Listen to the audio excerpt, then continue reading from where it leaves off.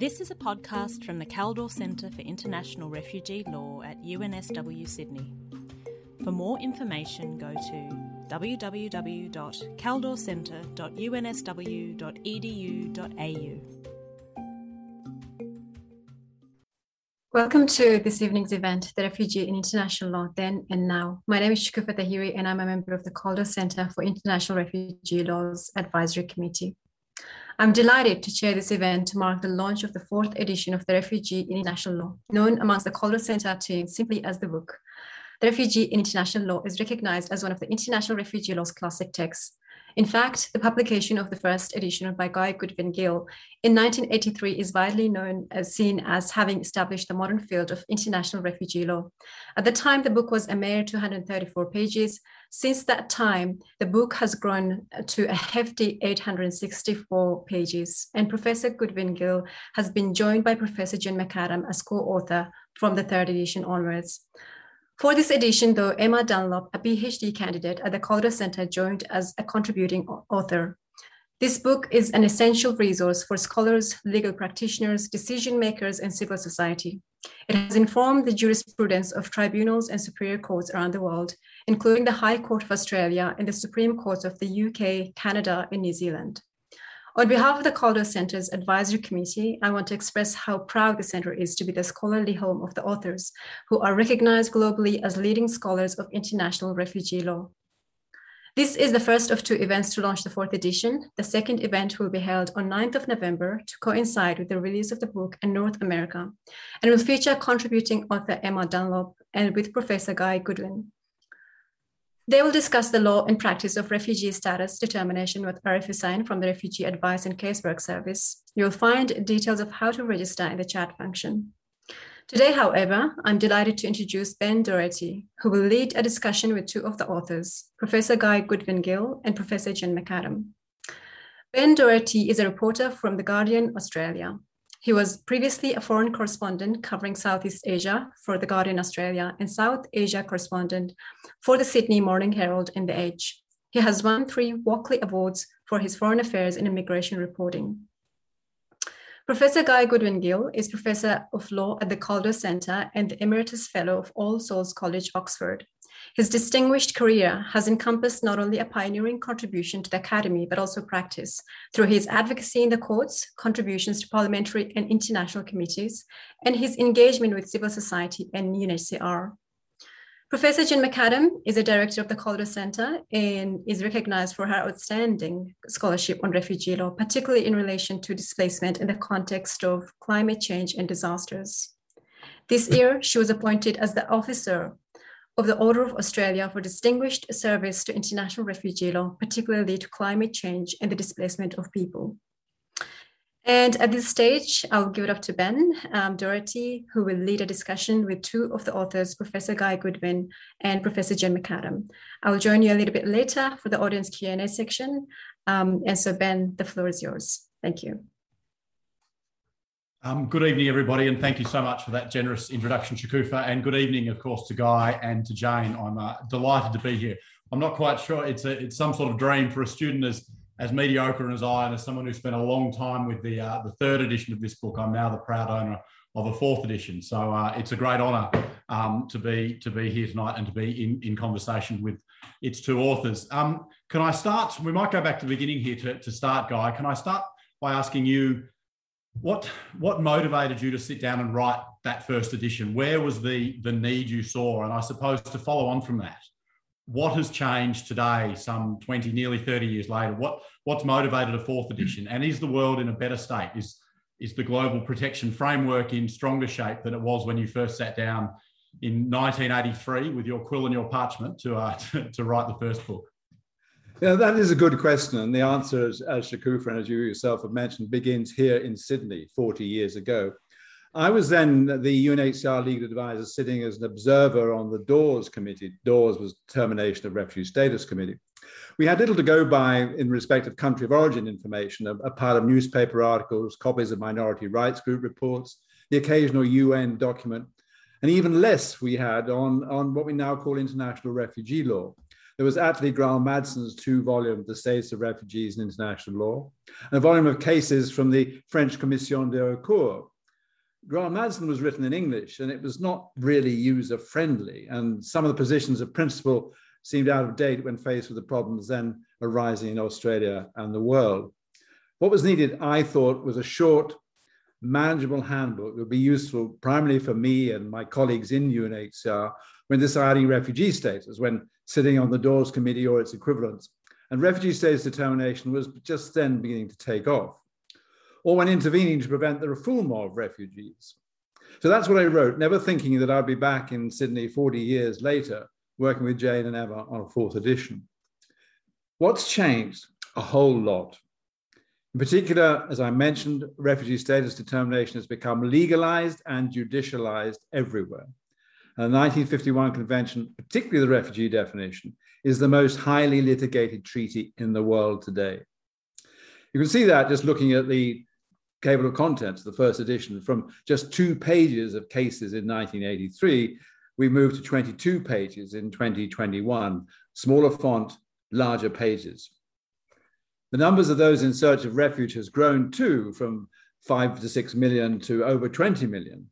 But the search for refuge and protection is now as hard as it ever was. In fact, it's become harder since the end of the Cold War, which ironed out many of the deficiencies of the refugee definition. So, while in some respects, though lasting meaningful solutions are as far away as ever, the global protection framework is in fact stronger. People understand that refugees need protection. Increasingly, they know what the law requires. Courts are generally open, both nationally and regionally, and advocates and NGOs are ready, prepared to go into bat to insist on government accountability to international refugee and human rights law. So in many respects, things have changed and things are still the same. I mean, your short handbook I see now is a quiet 786 pages now. You can see the sort of breadth of refugee law sort of growing with every edition as it goes through. I'd like to talk, I suppose, about some of the major developments since the 3rd edition, which you and Jane wrote. Jane, climate change displacement and displacement caused by disaster are significant elements in this 4th edition. Now, these have been major drivers of displacement for a significant period of time, and there's this developing body of international law, the Nansen Initiative, the Sydney Declaration, and others. And more is emerging, and I've read pieces rather that you've read that say more needs to be done. The Sydney Declaration suggests, and I quote, governments should consider creating new domestic and regional laws and agreements to facilitate temporary, circular, and permanent migration. This is an area of law that's going to continue to grow, and I suppose, why is this issue so critical now? Well, it's fascinating, actually, Ben, when I think back and realise that the 3rd edition said nothing about this phenomenon at all. It was only as the book was hitting the press in early 2007 that I first really contemplated the legal questions thrown up by this topic.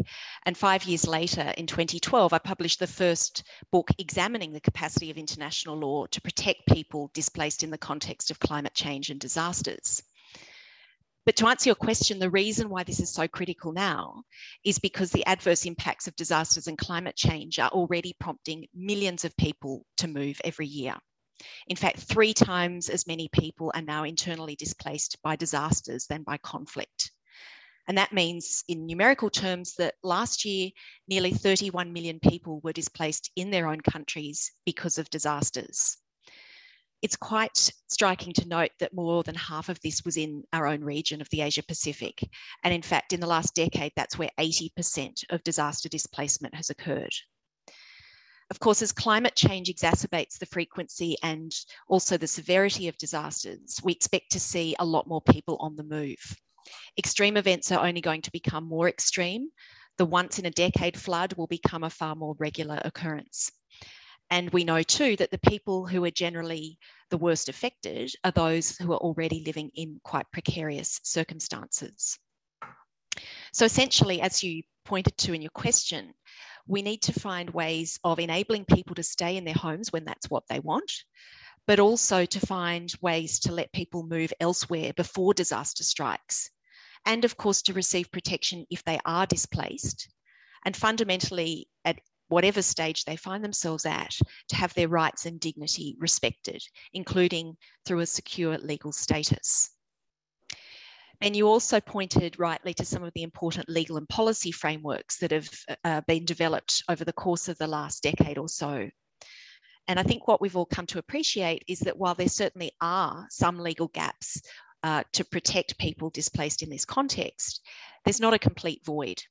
And there are also many effective practices that governments could implement right now to address migration and other forms of mobility in this context. The challenge, of course, is, as always, getting them to do this. In short, preparation's key. And I remember the former Prime Minister of the Cook Islands saying, if we fail to plan, then we plan to fail. So we need a toolkit of responses from disaster risk reduction through to climate change adaptation and beyond, which enable people to find protection when they need it, but that also let people take charge of their own lives so that migration itself can be a form of adaptation that can build up people's resilience, that can enhance their lives and livelihoods. And all the evidence supports this. For instance, in Australia, if only 1% of the Pacific's population were permitted to work permanently here, this would bring more economic benefits to the Pacific than Australia's entire aid contribution. So I think looking at the data, compiling good practices is going to be crucial to put forward the evidence to encourage states to start to take action. And just to do a shameless plug here, if people would like to know more about this, then the Kaldor Centre's annual conference that's happening as a virtual event from the 19th to the 21st of October is on mobility in the context of disasters and climate change, featuring experts from all over the world, from international organisations to scholars to communities affected on the ground. And we'd love you to join us. I think a link to that will be placed in the chat now. I'm just interested in that answer, Jane. If we can go back and look at one little element of that, you mentioned there's this sort of emerging toolbox, I suppose, this body of law. It seemed to me you were saying that it's not necessarily that that's lacking, but it's more the sort of political will from governments to respond to these issues. That is the key stumbling block, I suppose, at the moment. Certainly we need more action by governments, and I didn't want to suggest that the law's all sorted and it's fine. I mean, we need national migration laws, for example, to be expanded or reformed here. But I think when we began researching in this area, there were two things. Either people would talk about climate refugees, and then people like me would jump in and say, well, that's not legally accurate. But the terminology is still used, and it is not legally accurate. However, I think what we've come to appreciate is that international refugee law may have or does have a role to play. So while climate change on its own doesn't force people to move, it's always in relation with other factors. Yeah. Disasters happen in a social context. So they can enhance vulnerability, they can enhance persecution or discrimination, and interact with factors that themselves could found a refugee claim. And UNHCR last October issued a document of legal considerations trying to articulate this a bit more clearly.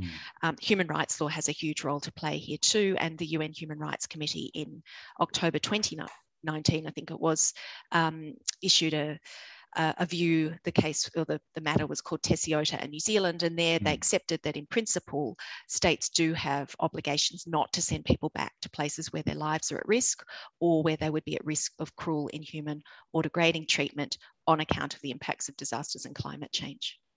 Okay.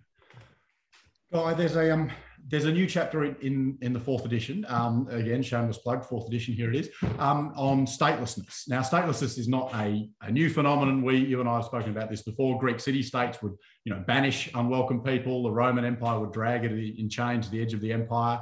And there have been international treaties on statelessness for decades. Why did you see the issue of statelessness as critical for this edition?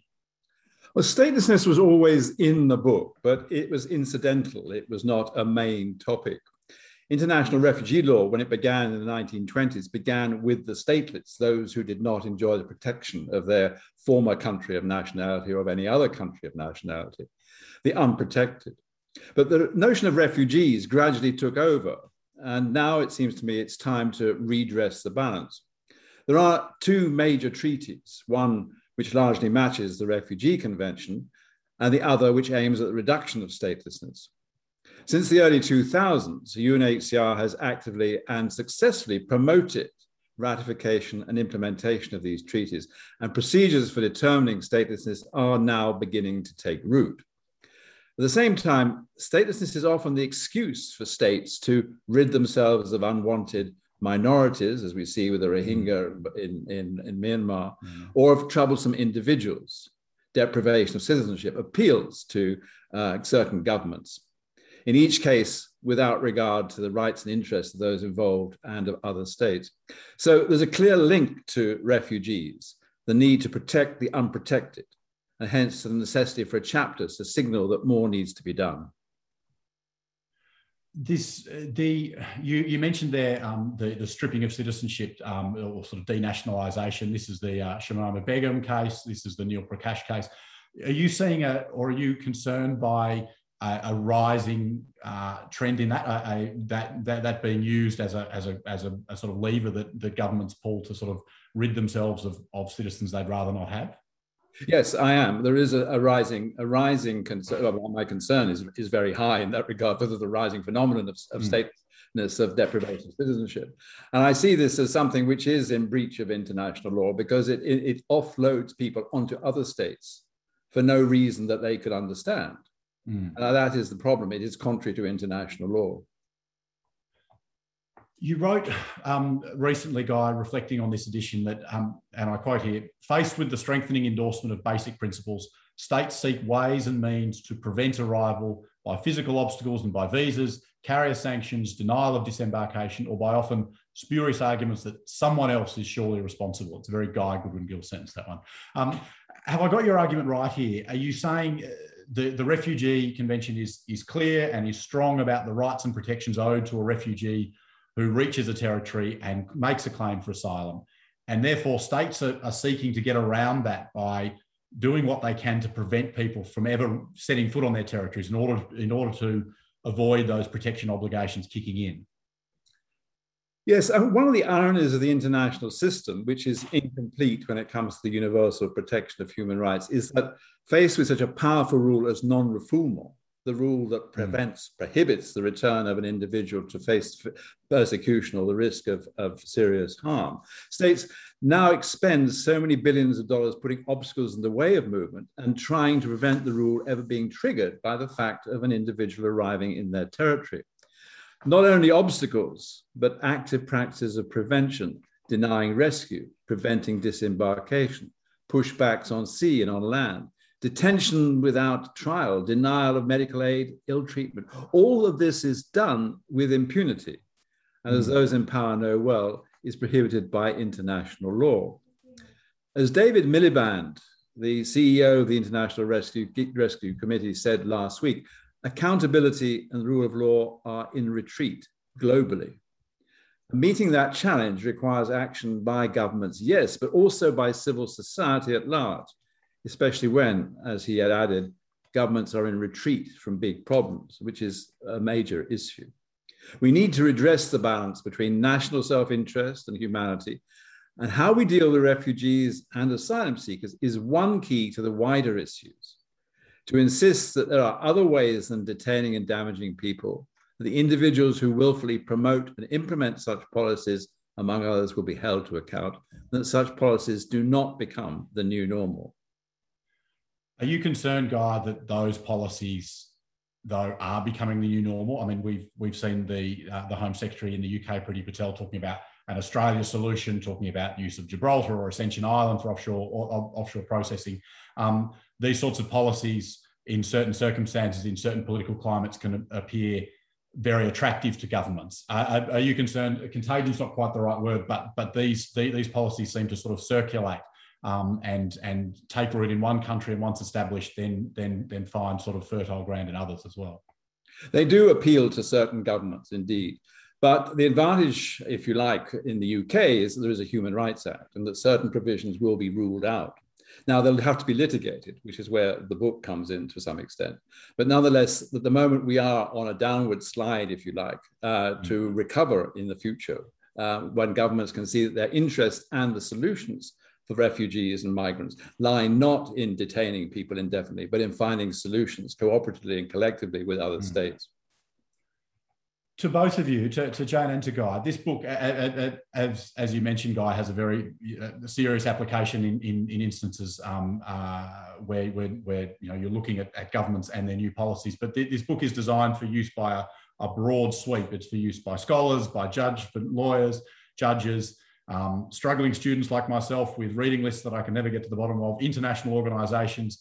It exists for both scholarship and practical application. How did that, I suppose, shape your approach about the issues you chose to engage with them and the way you went about that, knowing that you had this very broad audience to speak to? Jane, would you like to take that?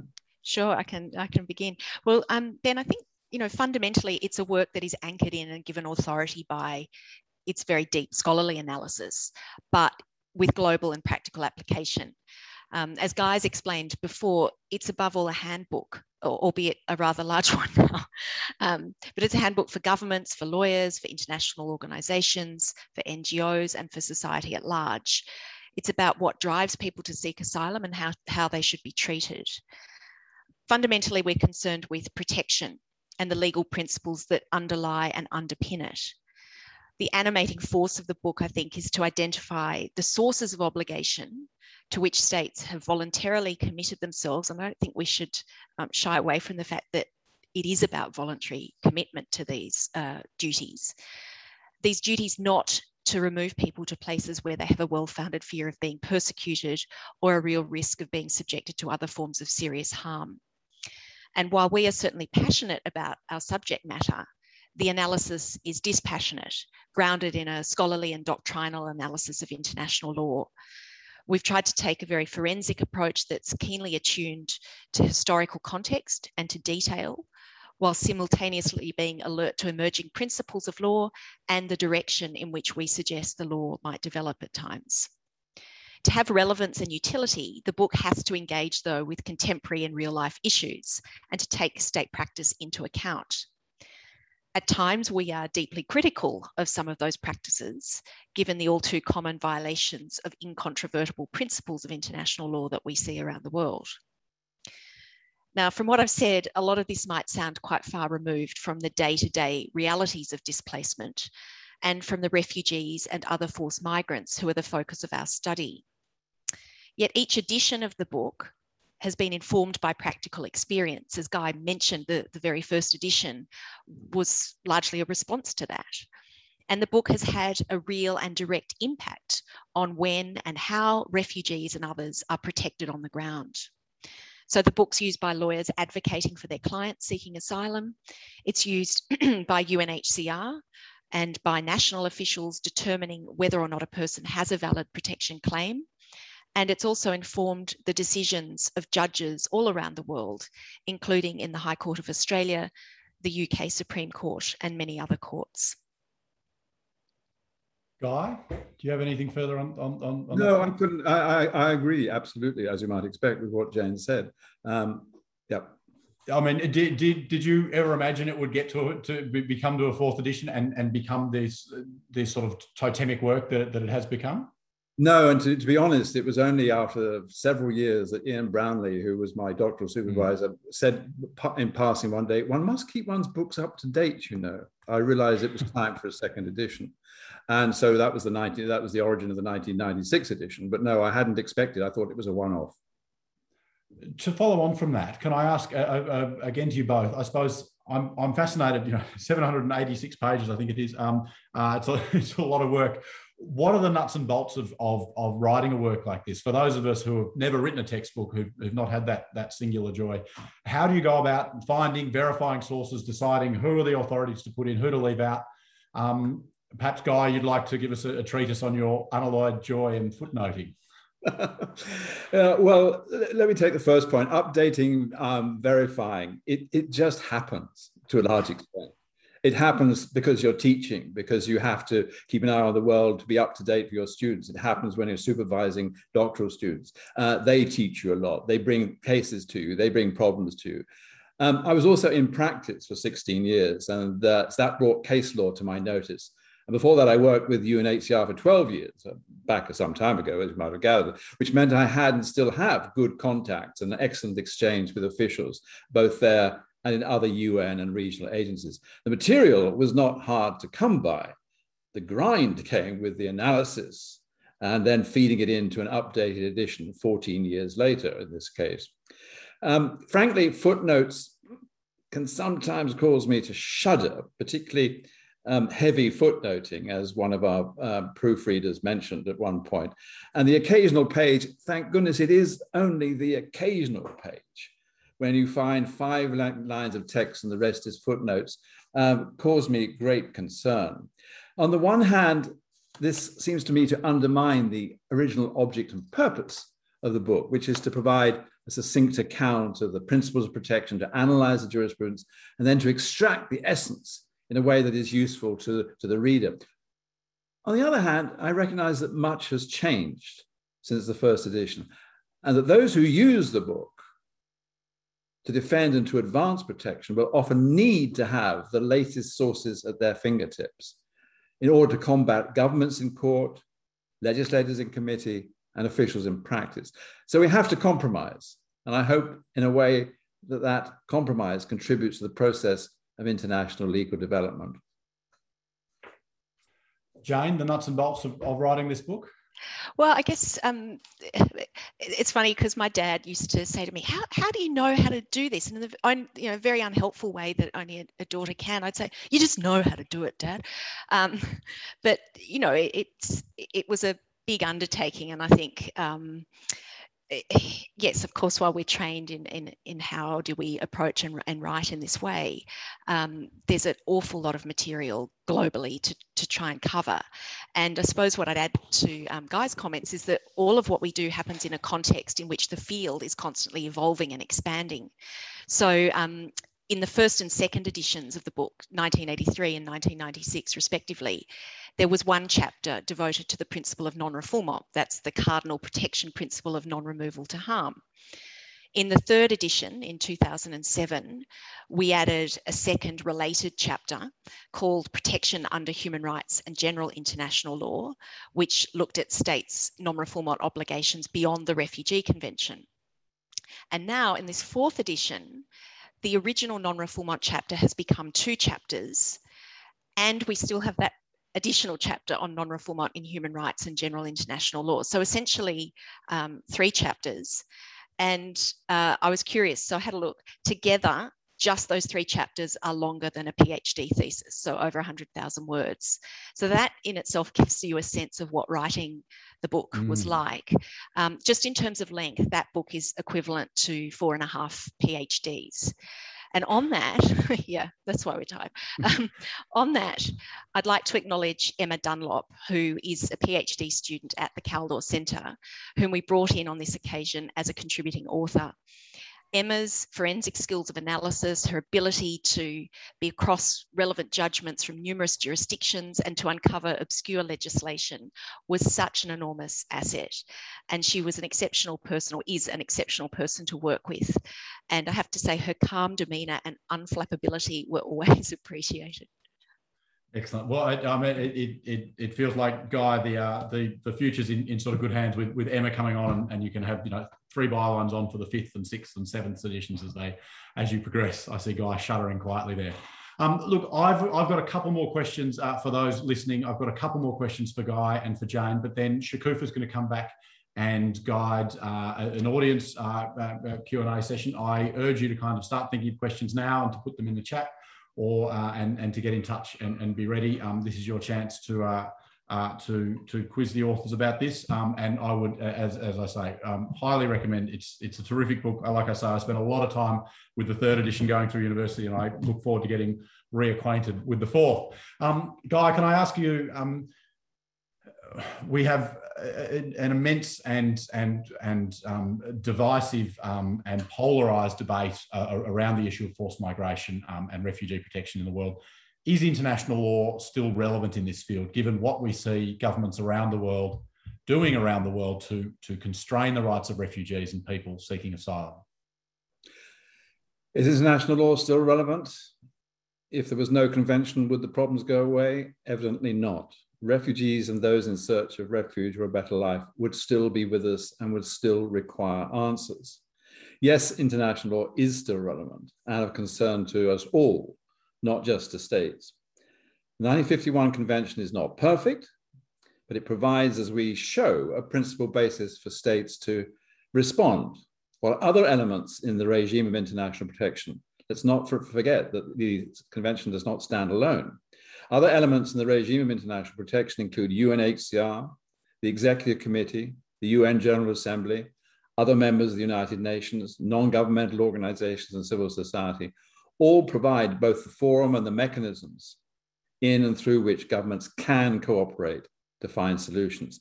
At the present juncture, it will be for the private sector, for NGOs and civil society to insist that they do so and that they live up to their obligations.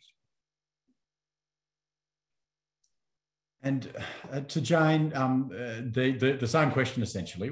I mean, what is the state of international law where it relates to refugees and forced migration, forced migrants? I remember, I'm embarrassed to tell this story now, but I remember saying to you once, with the sort of assured confidence of someone who doesn't really know what he's talking about, that the Refugee Convention, 1951 Convention, was ineffective, it was impractical, it should be abandoned. And you very calmly asked me, well, with what would you replace it? And your argument being that in the current global political environment, a treaty that might replace it, that states might consider signing up to, would undoubtedly be weaker and less effective. I suppose, yeah, my essential question is, what is the state of international law where it relates to refugees and forced migrants as we sit here in September 2021?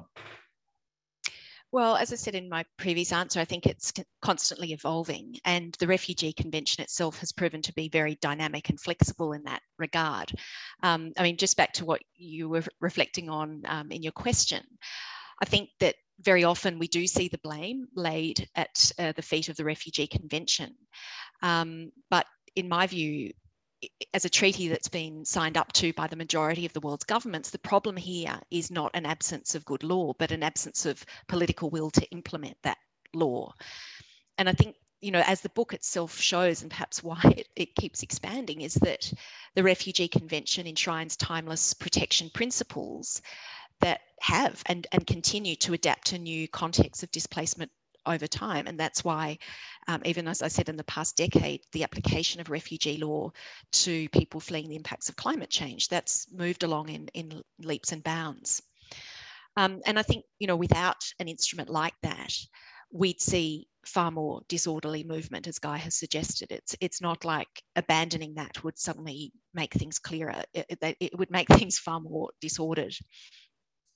I think too that it's obviously clear that the Refugee Convention by itself is not going to resolve the record levels of displacement that we see in the world today.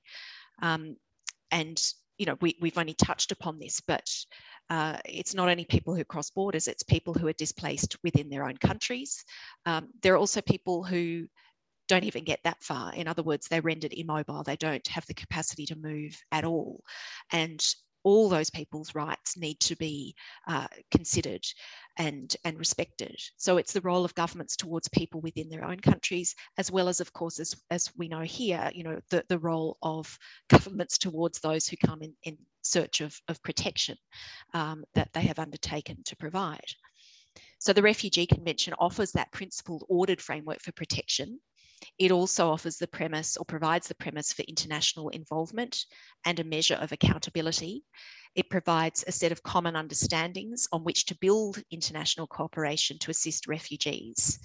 And I think abandoning it or trying to rewrite it at a time when displacement numbers are at a record high would be a retrograde step.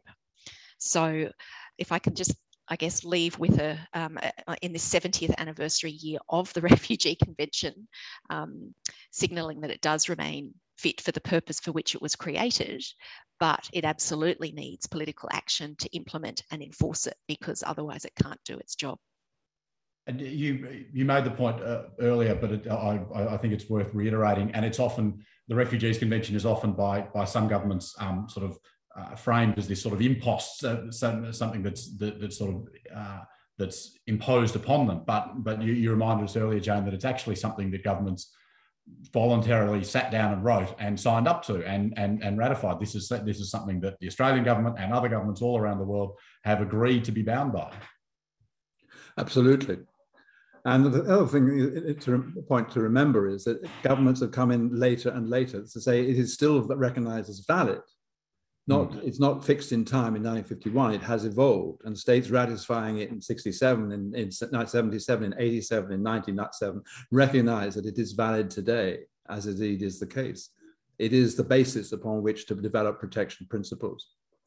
And if I could just add one more thing to that too, I think that's what's so interesting when you look at what governments say or what they don't say. And it's pretty rare to have a government actually say, yes, we are flouting the Refugee Convention. The fact that they respect it, they will go to every possible length to say why what they're doing is, in their very odd view, sometimes complying with it. So I think it shows the power and the import of the law, even if it's not always followed. I'm going to invite.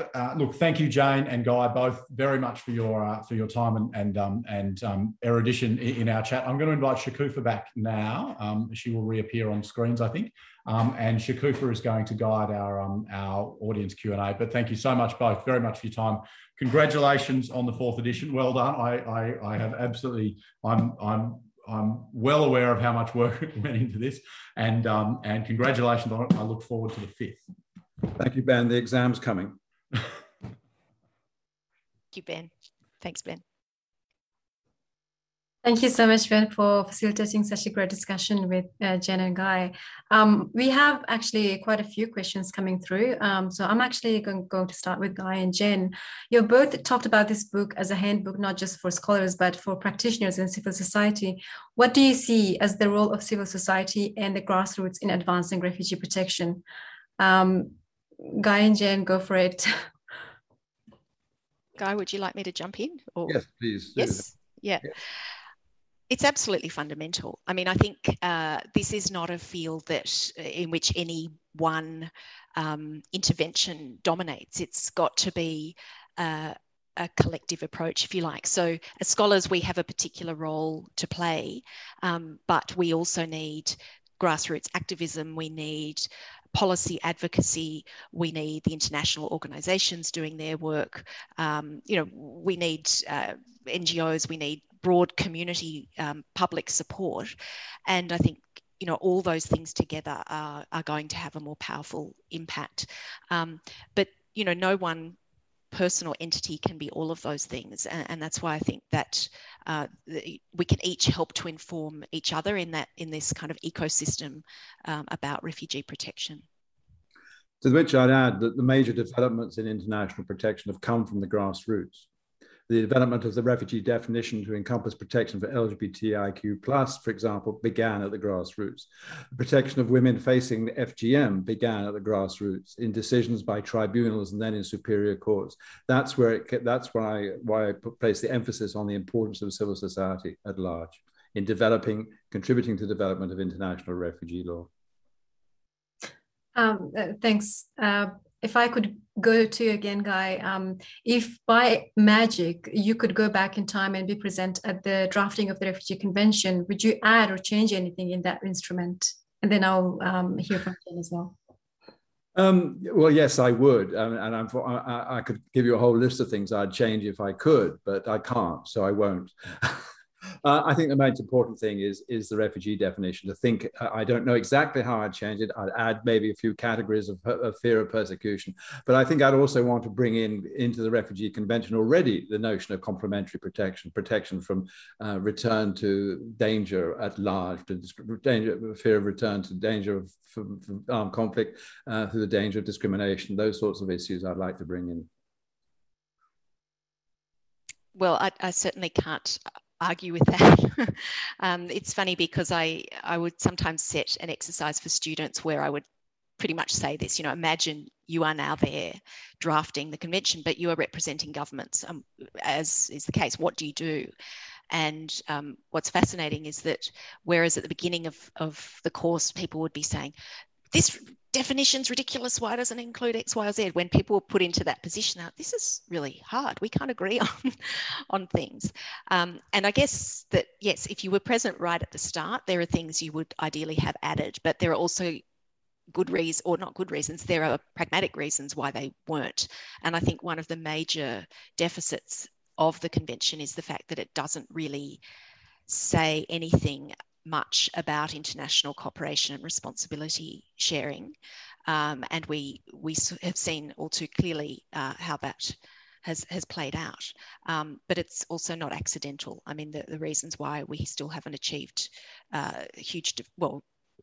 relatively we have achieved, we've moved on in some respects, but I think states themselves don't want to bind themselves in advance to having to take certain numbers or certain proportions of refugees. Sovereignty is still very much a player. Mm. Yeah, and I think it's such an important element to, the current situation. I think that the crisis, the rate of displacement, the number of refugees displaced from their homes currently is unprecedented. And I think responsibility sharing is the spirit that we are truly missing, especially when in light of, refugee crisis happening right now in Afghanistan as well, if you actually think of a current example.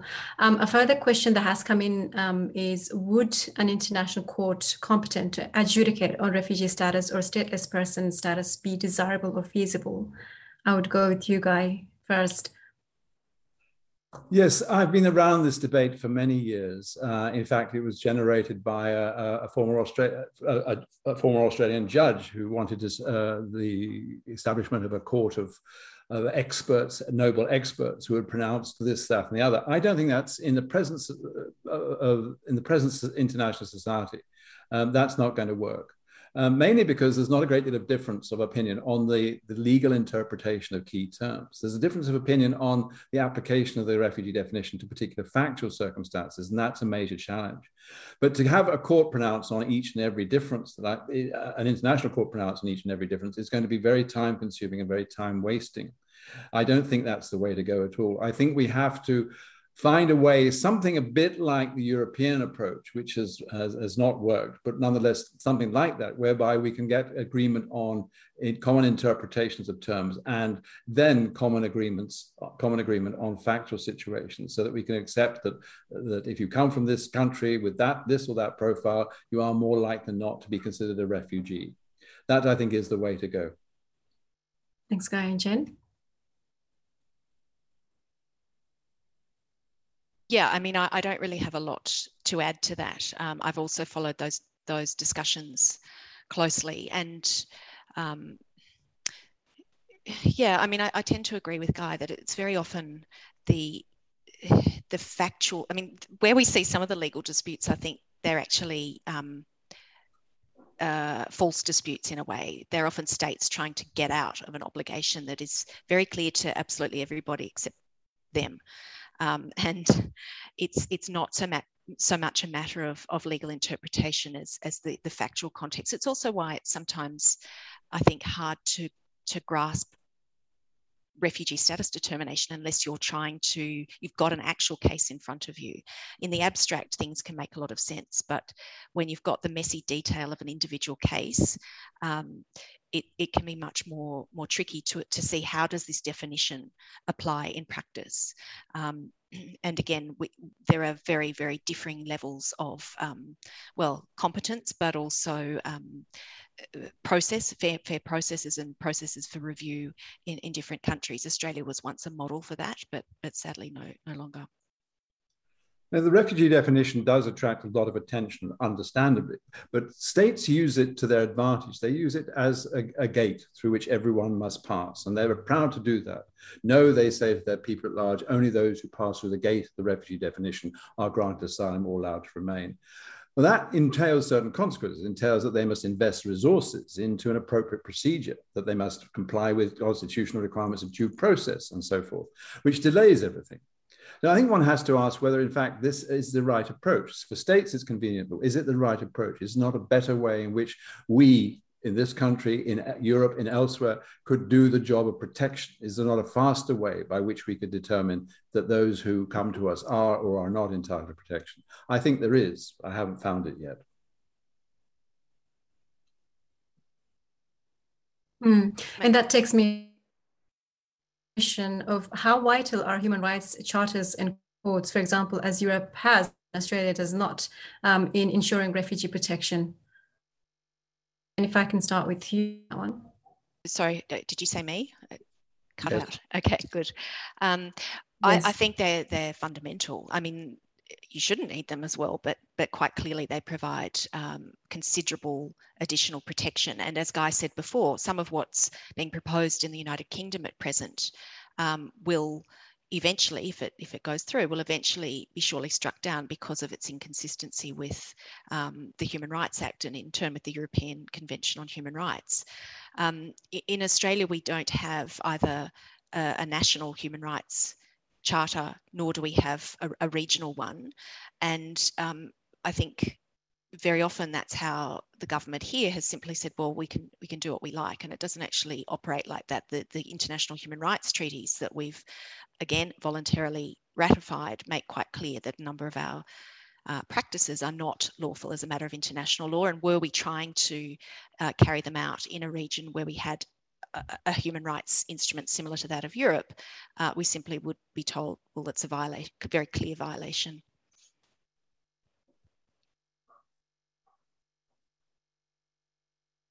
And Guy? No, I have nothing to add to that. Jane said everything that needs to be said at this juncture. Well, the next question we got is, one feature of the Australian legal context for refugees is a large and growing amount of executive discretion to make decisions affecting refugees and people seeking asylum. Is this unusual, or is it something that we see in other contexts? Could I maybe begin there? Sure, go for it. Which is, it reminds me of sitting in a meeting in the Americas some years ago, and we were talking, it was to do with environmental movement, and essentially it wasn't drafting a treaty or anything like that, but it was drafting some guidance, if you like, about what states should do if they were faced with people coming across the border after some sort of terrible disaster and it being unsafe to return home. And there was a lot of discussion there about giving officials the discretion to do certain things. And coming from the Australian perspective, I was very nervous about that, because discretion in Australian refugee law has generally been used to deny protection, to deny rights, to act as an absolute gatekeeper, and yet in this other context, discretion was seen as a very positive thing because it allowed flexibility, it allowed quick action to be taken. So I think discretion on its own is neither a good thing nor a bad thing. It depends on how it's used. And, what I did my doctorate on was complementary protection under Guy's supervision. That is the human rights basis for not sending people back to harm.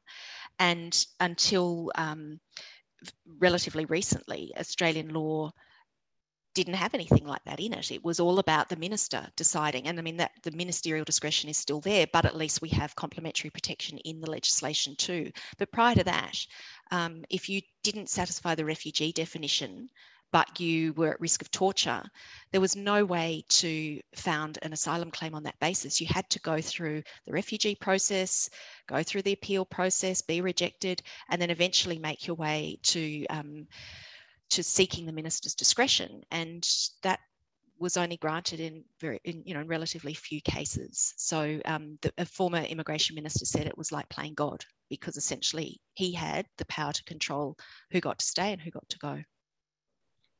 Yeah, the concept of discretion, which I've always worked with since I was doing my doctorate back in the day, was one which sees discretionary power as confined and structured by law, which implies there are constraints.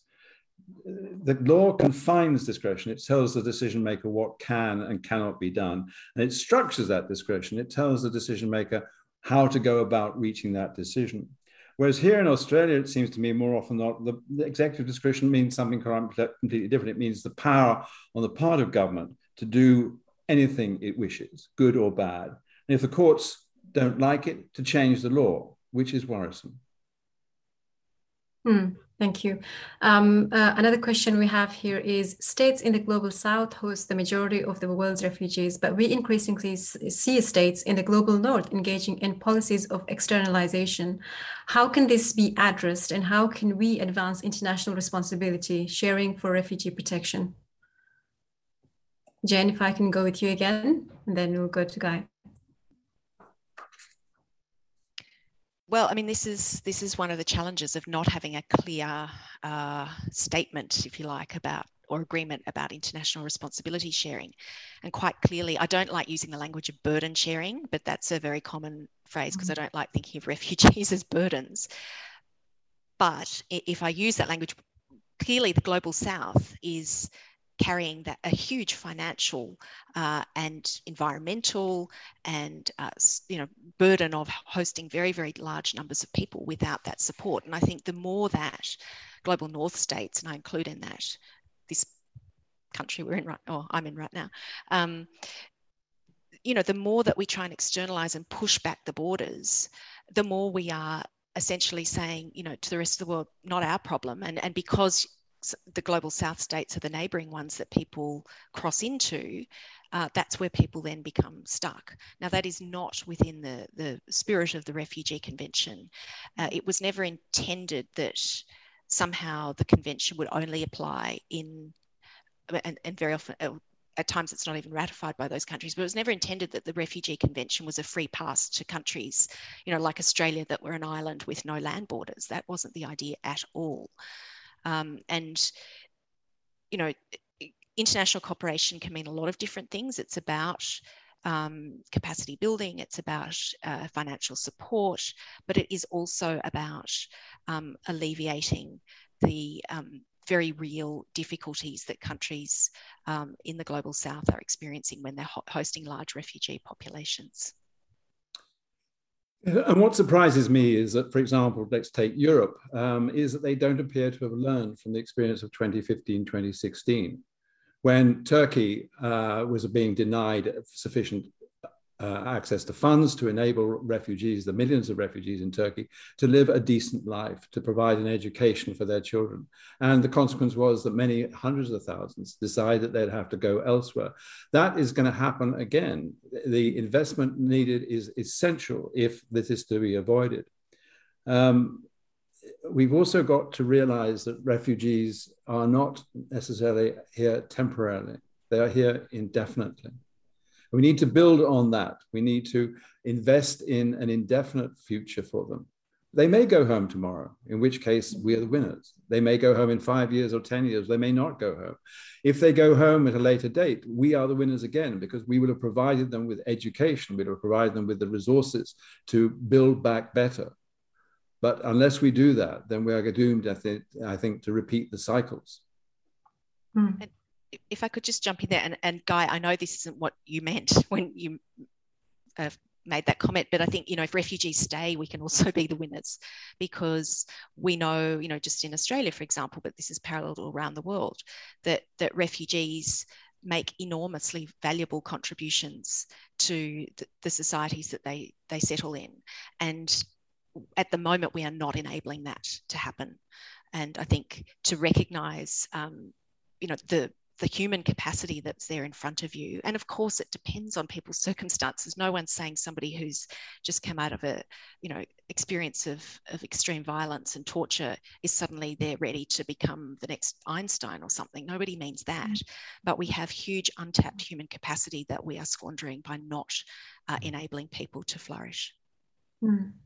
Thank you, Jen. Thank you, Guy. And I think in light of that, we have always lived in a world where crisis and displacement has been part of the reality, really, of the civilization. And I suppose on which note, I really think that it's time to think more pragmatically, and legal instruments and the legal framework nationally, but also internationally, should reflect that, because that is the reality that we're dealing with. And I am personally really excited to actually receive the textbook from you, Jane. And I think that on that note, I really like to thank our speakers for the fascinating conversation that we've had. I also want to take this opportunity to congratulate Guy, Jane, and the contributing author, Emma Dunlop, for the wonderful achievement that is the 4th edition of the Refugee in International Law. Thank you to the publisher, Oxford University Press, from whose website you can purchase the book. You can find details in the chat.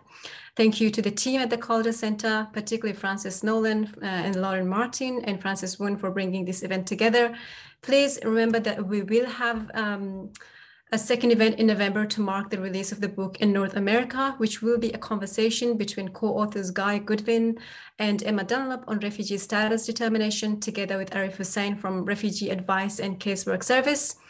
And we have some other excellent events coming up at the Calder Center, including a panel next Thursday about the role of scholars with lived experience of displacement in the academy, and our upcoming Calder Center conference, of course, on climate change and mobility, taking place from 19th to 21st of October. Please keep an eye on your email or visit the Calder Center's website for details of those events. And finally, thanks to you, our audience, for joining us this evening. And we hope you have enjoyed the discussion, and we look forward to welcoming you to another Calder Center event in the near future. Thank you.